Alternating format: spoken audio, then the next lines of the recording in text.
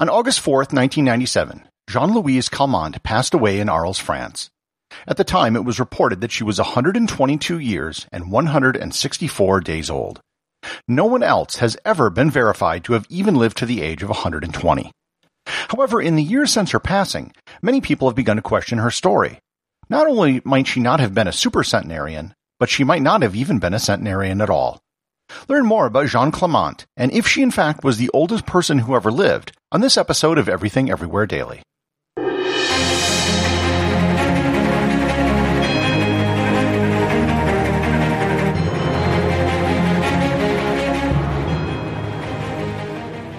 This episode is sponsored by ButcherBox.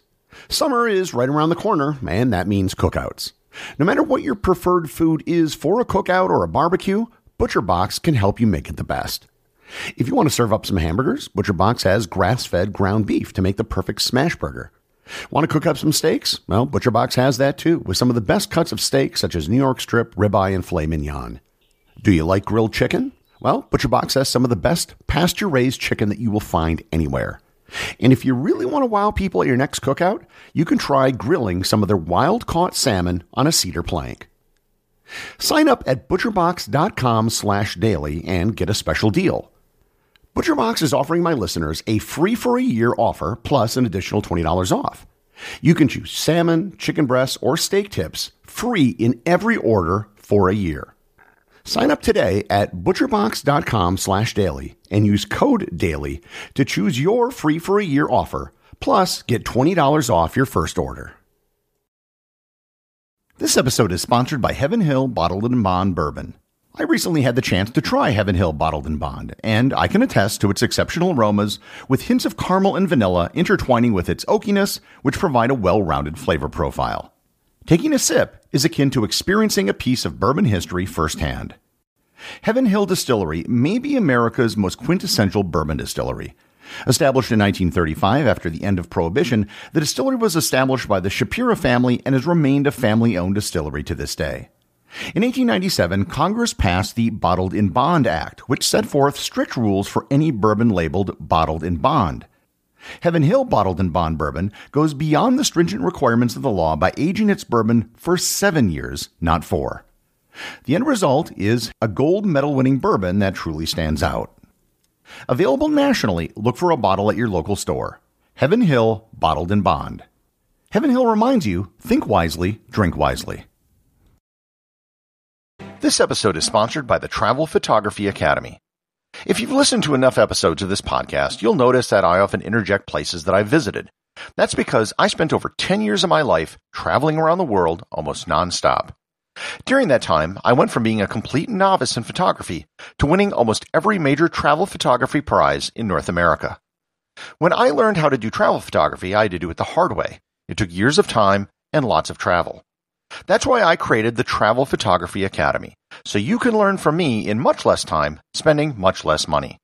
It's an online video course which I shot on location in France, Spain, and the United States, and I cover everything you need to improve your travel photography. So, if you want to take your photography to the next level and get better photos on your next trip, visit travelphotographyacademy.com or click on the link in the show notes.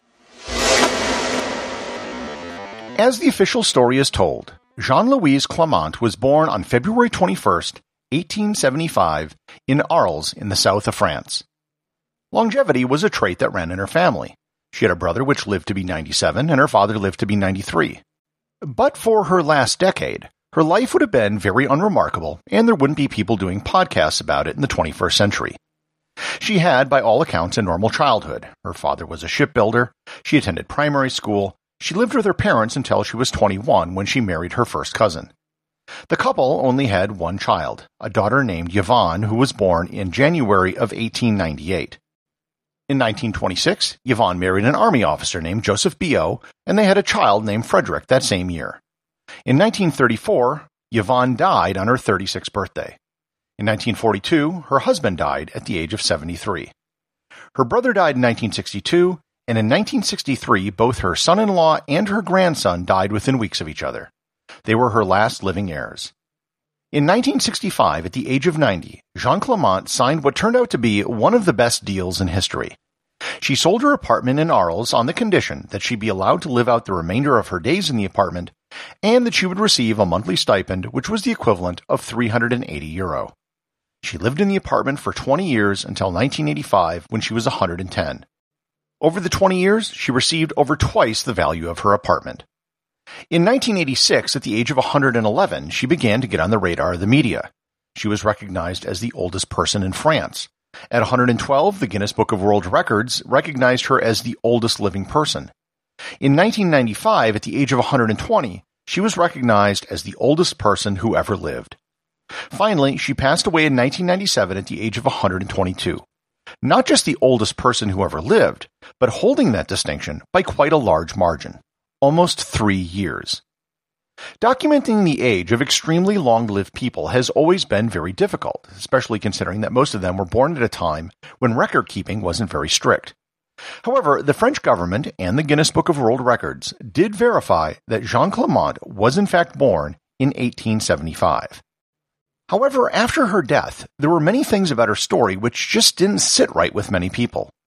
In particular, a Russian doctor of geriatrics named Valery Novoselov had some serious issues. Novoselov looked at some photos of Clément and they just didn't seem right. As a geriatric specialist, he had seen many patients with advanced age. The photos he saw of 110-year-old Jeanne Clément looked like someone who was 90. The photos of her at 70 looked like someone who was 50. He expressed his concerns online to a Russian mathematician named Nikolai Zak. He calculated the odds of someone reaching the age of 122 to be infinitesimally small. Longevity records are usually set by months or weeks, not by years, as was the case with Jeanne Clément. There were other discrepancies with her story. For starters, she never spoke about the cholera epidemic which ravaged Arles in 1884. When she moved out of her apartment in 1985, she had a relative burn all of her personal effects. An ID card from the 1930s had different color for her eyes.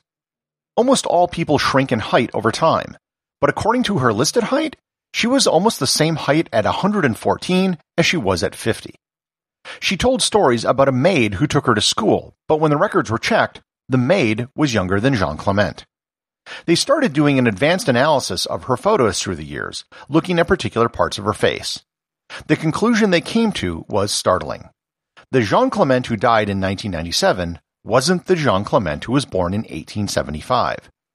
Jeanne Clément was actually her younger daughter Yvonne, who was born in 1898. She had actually died at the age of 99. What they believe happened is that Yvonne didn't die in 1934. Jeanne actually died at the age of 59. Yvonne assumed the identity of her mother to avoid estate taxes.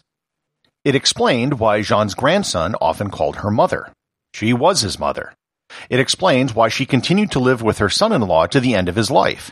He wasn't her son-in-law. He was her husband. All of this probably would have gone unnoticed, save for the fact that Jeanne, aka Yvonne, managed to live a really long time. Tack on 23 years to an already long life, and suddenly you have something which makes news all over the world. If this theory is true, it also makes much of her life make more sense. She didn't live by herself until the age of 110. She only lived by herself until the age of 87. She didn't ride a bike until the age of 100. She only did so until the age of 77.